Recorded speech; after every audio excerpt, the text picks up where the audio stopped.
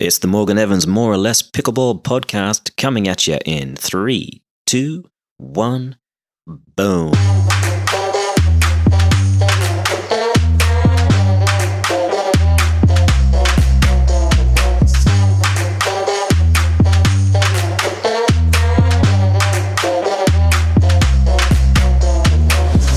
My guest today is a top player, and he's exactly what you'd hope for. He's tall, good-looking, full head of hair. That's just kind of annoying. Anyway, we're going to talk about the state of the game and his game. So listen up for the pulse of pro pickleball, or if you're interested in the making of a champ. Either way, please welcome Mr. Patrick Smith. Oh, he's also kind of Kiwi, but don't hold that against him, all right? You can probably speak to that pretty well in terms of the evolution of this game already. You've played it for a while now, and you mentioned somebody as good as Martin, 3-4 years ago prior to his knees being bad and having to be replaced. I mean, when you used to play these events, how many of these early round easy matches did you have until you encountered a really tough match?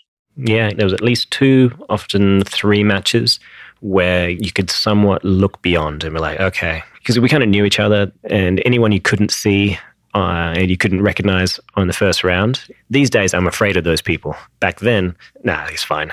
You start thinking who you've got in the quarters, who you've got in the semis, and start planning, how you're going to practice the kinds of things that'll help you win those matches throughout your first few matches. Now, there's really no scrubs anymore, but there are people who are certainly going to be nervous. And, when they come up against someone like you and Jay, this sort of training to deal with that, most people can't get that, between the power and the reach, consistency and hand speed.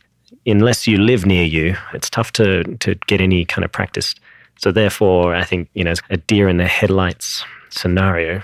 I knew when I first met you and saw you two on the court, I thought, oh, the game has changed now. And I felt pretty lucky that we came away with that win in TOC. I don't quite remember the score, but the first game was I think it was closer. But then I'd never seen you bloody serve before. That thing just skipped on me like no one's business, and it took a little bit to adjust, to be honest with you. And that butt kicking was definitely a learning experience.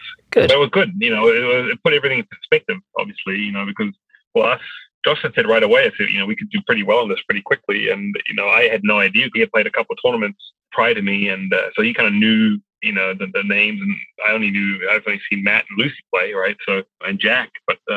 It was just interesting to see everybody, certain other games, certain other spins, certain other tendencies of play, and better dinking and more consistency and all that stuff. And, it kind of put everything in perspective. That power might not necessarily be it's definitely not the most important thing. I can tell you that one. If it was, we'd do a lot better. That's it. The power without the control, unfortunately, is often more of a liability than anything else. So as you two grow as a team and embrace the level of patience that unfortunately is required to really get the ball that you need, not just the ball you wanted. Sometimes that's, a 2 or 3 year period. And I think it's getting tougher and tougher. I look at it like, I see you two, kind of reminds me of Chinese bamboo trees. And that might not make much sense at all. But have you ever had or seen a bamboo tree that Yeah, they have a very strange growth cycle. Apparently, if you're trying to grow a traditional Chinese bamboo tree, it's planted, it's in the ground, and you have to water and fertilize for 5 years, and it never comes through, and it just looks like dirt. But if you miss one of those days of watering and fertilizing, it's probably never going to happen. But if you're diligent and you keep doing it again and again, after about 5 years, it'll finally break through the ground, and it'll grow about 90 feet in 5 weeks. Which is amazing. I mean, if you think about that, who is going to put in all the time and effort with no promise that thing is ever going to actually come out of the ground? It's tough, but that's exactly what you guys are having to do. There's other people like you two out there. There are big, strong tennis players that are thinking, this pickleball thing, that's low-hanging fruit. We're amazing tennis players. Why don't we just go over there and we'll crush everybody? Well, it used to be simple enough to do that, but now, unfortunately, it takes a little more work. Well, I think also as the tennis game has evolved, there's way less emphasis on a slice and on a volley itself. It's all, a lot of it's baseline, power baseline. Well, pickleball, one of the most important things is touch and hand speed, right? So I think the transition is there early on, but to get to the next level, I personally think that you can increase your hand speed, yes. But you either embrace staying up at the line and taking it, potentially getting hit, or you just back off the line naturally without even wanting to, but that's just, you're just a little bit of maybe even afraid of that. And you have a hard time staying in there and just trying to punch out and counter punching that high speed, because there's not much distance, right, from the time or from the location of the ball connecting on the opponent's paddle to you at the kitchen line.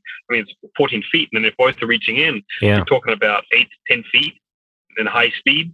I think that's something that is you can't really teach. No, you're right. My plan from day one to kind of get past this, because I never reached the level of tennis that you or Jocelyn have reached, and I thought my best chance was just to start as many fights up at the kitchen line and attack early and often, because then organically I'm just going to get into a whole bunch of hand speed battles. I knew I could probably learn how to dink, and then it would just be a matter of time before I embraced the level of patience required to do that well. But I was worried about the hand speed stuff, and I'm still worried about it. I'm always trying to figure out new ways to improve hand speed. Yeah, no, I mean, I'm looking at my hand right now. I've got scabs all over my knuckles on my right hand. 1, 2, 3, 4, 5, just from this last weekend, That's just part of the game. I mean, But again, there's a lot of people that have a hard time staying in there. And it wasn't tennis the same way when you play doubles. You naturally either split step forward and stay up at the line, or close the net, or you don't, right? You either move towards the center strap and poach, or you just move horizontally, or even back off. And same in the kitchen line. I think, a lot of people get afraid by the pace.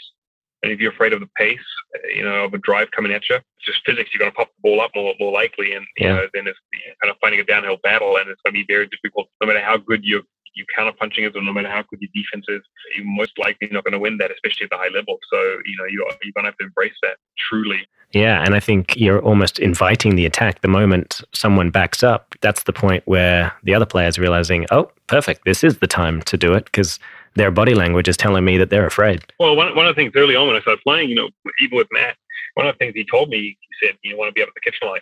Said the minute I see somebody back off the kitchen line, whether it's a dink or an attack, I'm trying to hit the ball to their feet.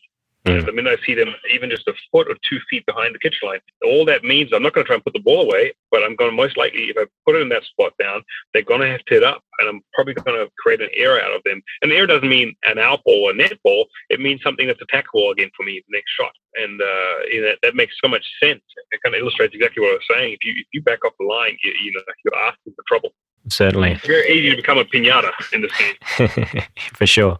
It's a tricky one, though, because, one clear characteristic that top teams have is their ability in the transition area, and how they dig their way out of trouble and somehow play an unattackable ball from an area that's often 2, 3, 4, 5, 6 feet back from the kitchen line, and then rejoin proceedings. Because we all, whether you like to or not, everyone pops something up eventually. And Correct. You're either going to eat it very, very hard, or you're going to buy yourself a fraction of a second. And we're talking at most 1/10 of a second or so to possibly get a paddle on a ball, reset it, and then live to fight another day.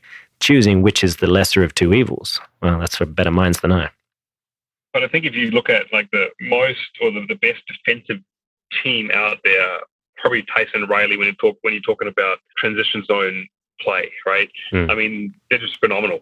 You just have to tip your hat. I mean, they're so good at elongating those points. They're not trying to, they're backing off, yes, but they're not trying to stay in there. What they're trying to do is drop a ball back in. And the minute they do that, the minute they can figure that one out within a point, I'll bet anything I have that both their backsides are right back at the kitchen line. Oh, for sure. And they're resetting the point and starting that whole point over.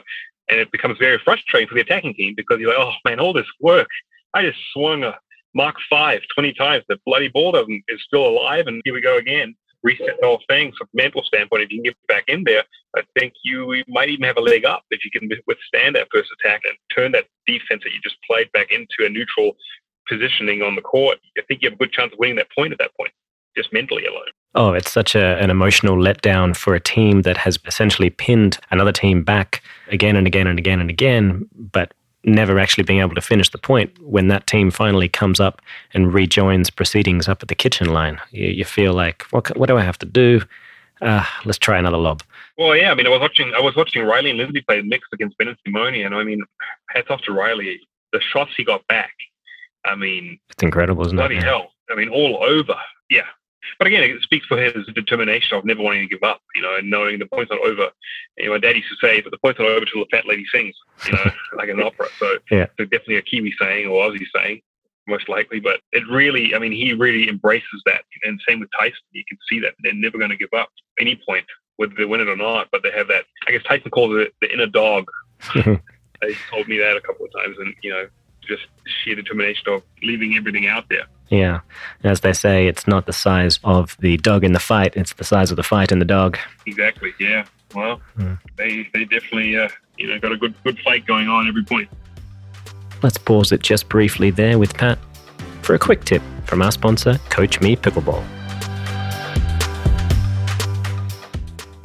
So, you're engaged in a dinking rally, and it occurs to you that you're getting picked on by your opponents. Maybe your soft game is weaker than your partner's, or perhaps your opponents are just testing to see if you can handle the pressure. For now, we need a strategy to get you off the hot seat. Most players are far more comfortable dinking cross-court than they are down the line, and with good reason. There's a lot more margin for error cross-court. To get yourself out of trouble, it's time to start dinking down the line. Not just once, not just twice. Do it continuously until your opponent either takes the risk of attacking you or redirects to your partner. If they are comfortable dinking down the line with you, then you can instantly make yourself the most dangerous player on the court by straddling the sideline and the kitchen line.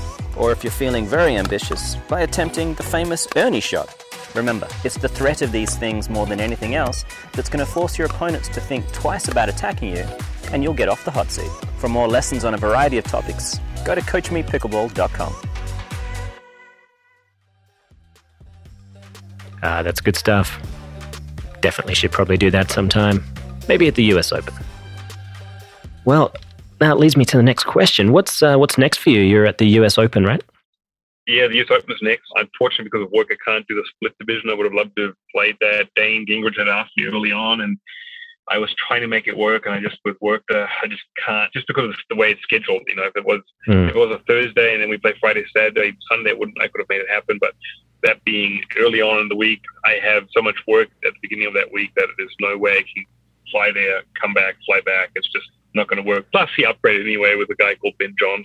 So, I see. Well, tough to beat Dane Gingrich, for that one. That's fair. But I would love to play that. So I'm just playing men's and mixed like I always do with Jocelyn and Lauren. Okay. And it'll be fun. I don't know how much the Franklin ball and the humidity and the heat will be, how much fun that'll be, but I don't know how well it plays into our skill set. But we're going to leave it all out there. Good luck with that. Yeah, I would say if I was you, start your pre-hydration routine. Today. Yeah, today. Don't wait much longer because there's really nothing you can do. It's going to be hard to not have a couple of cold ones. Oh, yeah, I've never figured out that. My best has always been, okay, I'm going to limit myself to 2 beers and I'm going to try to get them done before 8 p.m. So it shouldn't really affect sleep much. 2 beers and one at a time? Well, possibly. I mean, let's not say anything on the air that's too incriminating. I don't know. I feel like if I was to radically change my body composition during a tournament, that's probably not going to go well, is it? Yeah, that's true. It might be more of a shock for your body needs. Right? Well. Yeah. The worst thing would be for me figuring out, I think I have withdrawals. I don't need that kind of information. Ignorance is bliss. That's it's not just the American way. It's kind of the Australian way as well. Exactly. All right, mate. Well, I appreciate your time. There was all kinds of stuff I wanted to get into, but we've had such a good chat on the raw subject of elite level pickleball. I figure we can conquer some of the other stuff another time if possible. Absolutely. Yeah, for sure. Anytime. Beautiful. It was an absolute pleasure. All right, mate. Well, take care of yourself. Go and get some Liquid IV, and we will see you in Naples. Sounds good, mate. Thanks for having me. Pleasure. Take care, mate.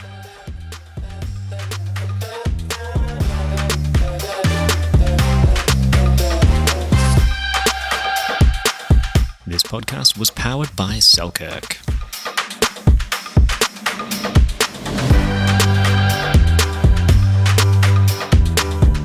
This podcast is also brought to you by the next generation of Selkirk paddle, the Vanguard.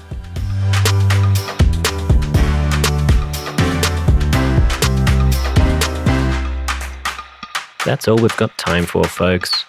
I'm Morgan Evans, and this has been More or Less Pickleball.